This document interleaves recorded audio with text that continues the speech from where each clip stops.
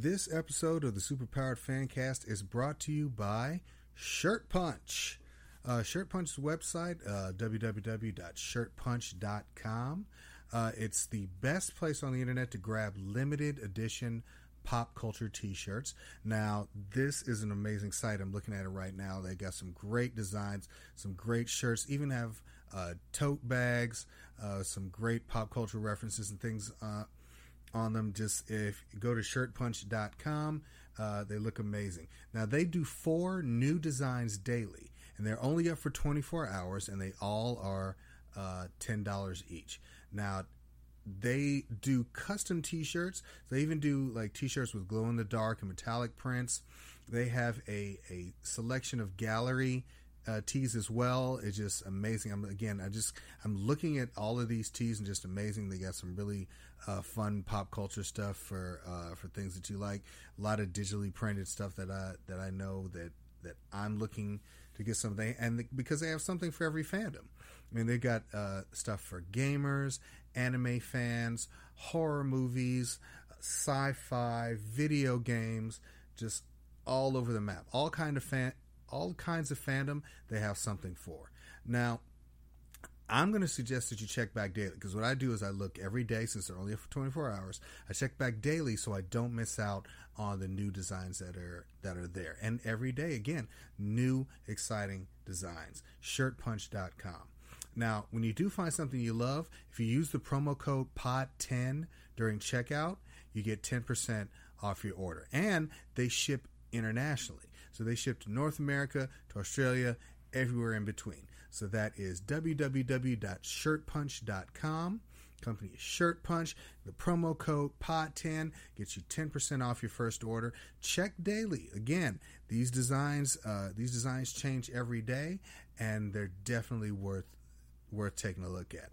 I'm going back to looking at them right now. I think they're amazing. Shirtpunch.com.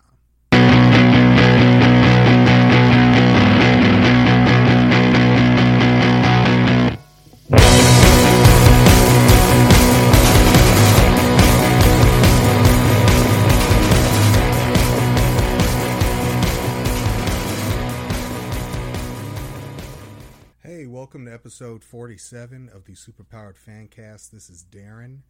I just want to say welcome back. I know it's been a couple weeks since I've done an episode. It's been a while since I've done a YouTube episode as well, but I'm going to get back into making sure that I'm doing them on the regular.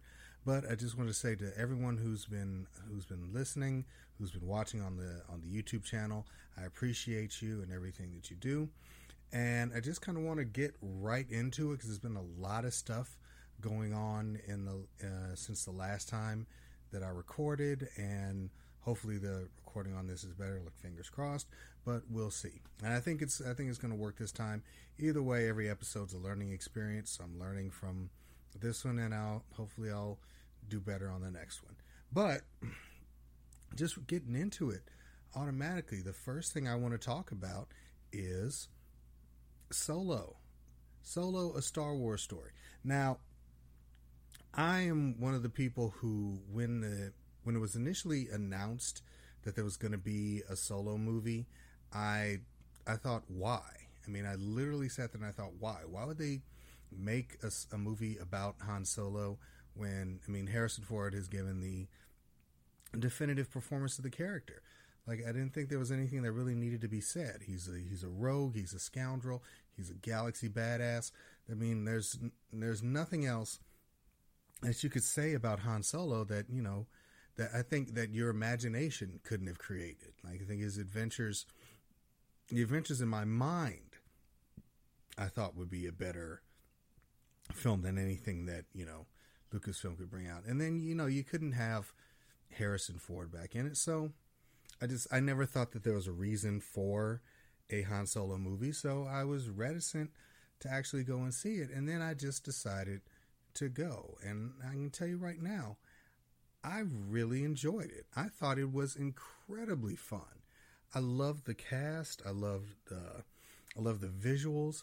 I thought that there were some great moments in the film. Like, everyone seemed to be enjoying themselves, like doing their best. I thought it was if anything, I thought it was fun. Just to boil down everything, but I am going to kind of get into some of the details and some of the reasons why I enjoyed it. And one of the main things is that if you really think about the trilogy films, you think about like the Skywalker films and all of those, and I love them. I love every one of them. I love everything that they add to the canon, everything they add to the story. But one of the things that was missing, I'm going to say, from the last two films, from both The Force Awakens and The Last Jedi, they seemed, and even Rogue One, they all seemed like really heavy because they were all about the either the birth of the rebellion or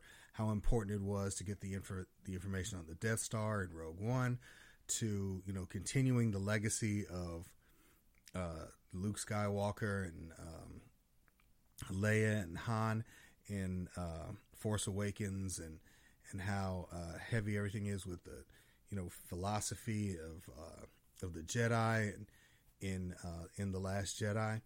With all of those things there, it kind of, all of the films seemed a little heavy, like they had some weight on them, and that's fine. I think that's great, in fact, because that's what I really want to see from these films. Like, I want the mythology to continue. I want the Jedi Order to be restored. I want to see that story. What made Solo different was the fact that it was fun. In fact, it made a point of being fun. And I think that's why I really enjoyed the film, is because it was a heist film. It was a heist film. Everyone was a badass. I loved Donald Glover as Lando. I loved Emilia Clarke as Kira. I loved Woody Harrelson as Beckett. Everyone in the film seemed to be doing a lot, but because it was on the fringe of the bigger Star Wars story, I think it worked better. I think it worked better as a film, because it took a lot of the heavy mythology stuff off the table and just made a really fun film, a really fun Star Wars film. And I think that's what made it work. And I'm gonna just be out there and say it. Like, all the people who hated The Last Jedi, I don't know why you hated The Last Jedi. I don't really particularly care. But if you didn't particularly like The Last Jedi, that's fine. But Solo's a different film. Solo actually kind of has that classic Star Wars filmmaking to it, and I think that's all.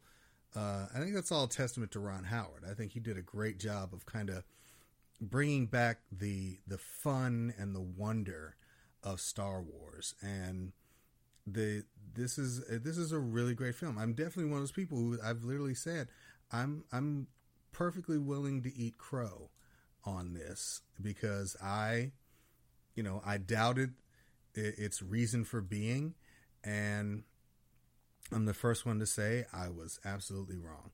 I think it's a really great film, and I'm hoping. I mean, even though box office on it, especially the first weekend wasn't great, I honestly think it's a movie worth seeing. It's definitely a movie worth seeing for people who love Star Wars and love the characters. I think you're going to enjoy it, and I'm going to recommend going to see it. I think I gave it an 8 out of 10, but it is definitely a movie worth seeing. If you're a Star Wars fan, if you say that you're a Star Wars fan, if you're truly a Star Wars fan, you're going to go and see Solo. And you're going to find things that you enjoy. You're going to find things maybe you don't enjoy. I think like the first maybe 10 to 15 minutes of the film dragged a little for me. But once it really started going, it didn't stop, and I was on board for that journey. I thought it was incredible. Again, I thought it was incredibly fun. I know I keep saying that, but I mean it. It was a fun movie. So it's definitely one that I'm going to recommend that people go and see. And don't let the naysayers keep you from experiencing something. Like, everything in the geek world, if you don't support it, they won't make it. So if you do support it, they'll make more of it. And maybe they'll make something that you like, maybe they'll make something that you don't. But at the same time, if we stop now, if we step back and stop supporting these geek things that we've, campaigned for years to get, then honestly, it's on us when they start to stop making them, when they go away and we start sitting around wondering, hey, why can't we have this? Why can't we have this movie? It'll be on us because we started the process of not supporting the things that we loved because maybe they weren't maybe they weren't made the exact way we wanted them to. And then, it'll transition from there it'll be our fault. Now, speaking of other things, just to kind of get into something a little lighter, Deadpool 2 is another big summer film that came out, the sequel to Deadpool, starring Ryan Reynolds and Marina Baccarin and Josh Brolin, and this is a really fun movie. Now, I'm going to be one of those people that says it was fun. It was a great, funny movie. I didn't like it as much as the first. And again, it doesn't take anything away from it being a funny film. It was incredibly funny. It has some really funny moments. I just think it didn't really elevate much in way of, action or adventure. I mean, there's some great scenes, and I like that they still kind of, are pushing the element. There's some great cameos, like definitely like, the same thing. It's like just to kind of, just honestly to kind of go back to Solo. When you do watch it, there's a scene at the end of the movie, like really towards the end of the movie, that you're going to be excited about. And it's not a Marvel film, so there's no after credit scene, but you're going to want to stick around towards the end of the film because it does have a great scene for all of you Clone Wars and Rebels fans. It's definitely something for you. But getting back to Deadpool 2, there's some great funny moments. There's a great kind of cameo moment at the X Mansion. There's some great funny moments. A lot of unexpected things, like things you didn't expect to happen. And again, it's definitely worth seeing. But to me, honestly, as funny as it is, it really didn't kind of capture the spirit of the first for me. I think the first worked so much better for me because there was an outlaw spirit to it. Like it was one of those things like nobody wanted to make, and because it didn't have a spotlight on it, it worked because they just kind of went with whatever they felt like.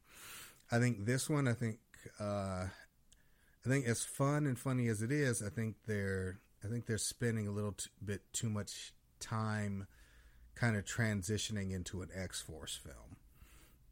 And I think that's going to be a problem. I think what makes Wade Wilson, what makes Deadpool work is his anti-group mentality. It's the fact that he wants to be a part of a group and no one will let him, and there are reasons why. Like it just doesn't work out, and just kind of having him. And then I understand that the film has kind of a family message to it, and that actually works. I actually like how that worked overall in Deadpool 2, but again, as far as just overall quality, it just never really, I never really felt that I was watching an evolution of something. I never really looked at it at the time I was watching it and thought, hey, you know what, this is moving forward. I just thought it was a really funny film that's along the same lines as the first one. So, but believe me, if they do a Deadpool 3, I'm still there in the theater. I'm absolutely there in the theater because it's still an incredibly funny movie, incredibly funny premise, and Ryan Reynolds is amazing in that role. Like he absolutely captures everything that's awesome about Deadpool. So it's definitely worth seeing. So movie stuff aside, and I know there's a lot of other news, like there's like TV stuff and upfronts, and I think I'm probably going to do something, separate, talking about all the TV stuff that I'm looking forward to, and frankly, just kind of going into, what to look forward to either after the summer. But what I really want to talk about is, I want to thank Foamcast Radio for supporting this episode. Foamcast Radio is a new weekly podcast that's all about Nerf blasters and related blaster toys. You can subscribe to Foamcast Radio on your podcast app or visit foamcastradio.com. Comics. Comic books. There have been a lot of really great comics coming out recently, and frankly, I think more than anything, I kind of want to talk about some of the great stuff that came out this week. I mean, I'm recording this on a Wednesday, so I think so everything is fresh because Wednesday is new comic book day. So that's when new issues come out. So everything I'm talking about today is stuff that came out today. So I'm gonna go ahead and upload this tonight, so it's ready for you. And I'm gonna recommend you. These are the books I definitely recommend you picking up. Now, the first one is The Man of Steel #1. And this is Brian Michael Bendis' first book after leaving Marvel. He's taken over this Superman story, and it's awesome. It's going to be a weekly event. It's great. One of the things I really enjoy about it is that he's kind of taking a new approach to Superman's origins, and the art by Ivan Reis is amazing. Like if you're watching this on the YouTube channel, you'll see a picture of one of the panels where he has Firefly and Killer Moth in his grip, and you can see they've brought back the classic look, including the red tights, the red are they underpants? Because they're not under, so is they overpants, red overpants? Because that's kind of what I want to call them. So he's got the red overpants, but it's a great story. It introduces a new character, and I'm gonna butcher the name, but I think it's like Ronan Gall. But it introduces a new character who has a unique connection to the events that transpired on Krypton. So I really want to see how Bendis is going to add this character to the mythology. Just kind of see where it goes, because it's definitely an interesting book for a first issue. Now, the next book I want to talk about is No Justice #4, and this one's written by Scott Snyder, Joshua Williamson, and James Tynion IV. And it's got some amazing art by Francis Manapul. Now, this is the final issue of No Justice, but it's not like the end of the story. It's kind of like the beginning of a series of new stories. Because I think like once this ends, it's definitely going to be the beginning of something great.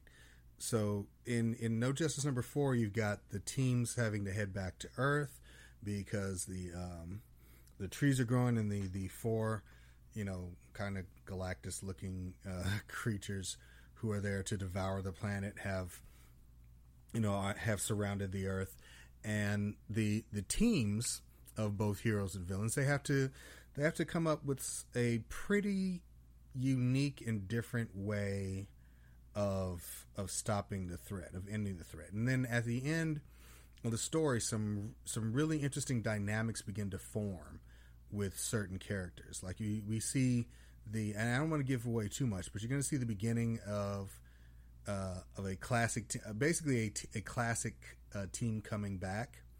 You're going to see that form, and just from the entire series, keep an eye on Green Arrow, because there's some really interesting and fun things happening with him as a character that they're introducing, that they introduced in this story, that's going to go forward. And I'm definitely interested to see where that transition takes place.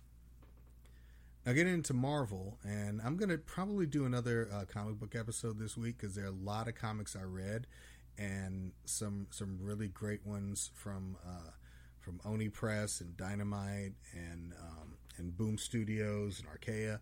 So I'm gonna talk about kind of all of those in one big episode. But these are some of the ones I wanted to highlight for today. So definitely one of the big ones this week was Amazing Spider-Man number 800. And the reason why I say it was big is because one is 80 pages long, so it's a big story. It's wrapping up a lot of things, but also it was $9.99. So this is like a $10 book for 80 pages. And I'll be honest with you, it was absolutely worth it. It was worth the money.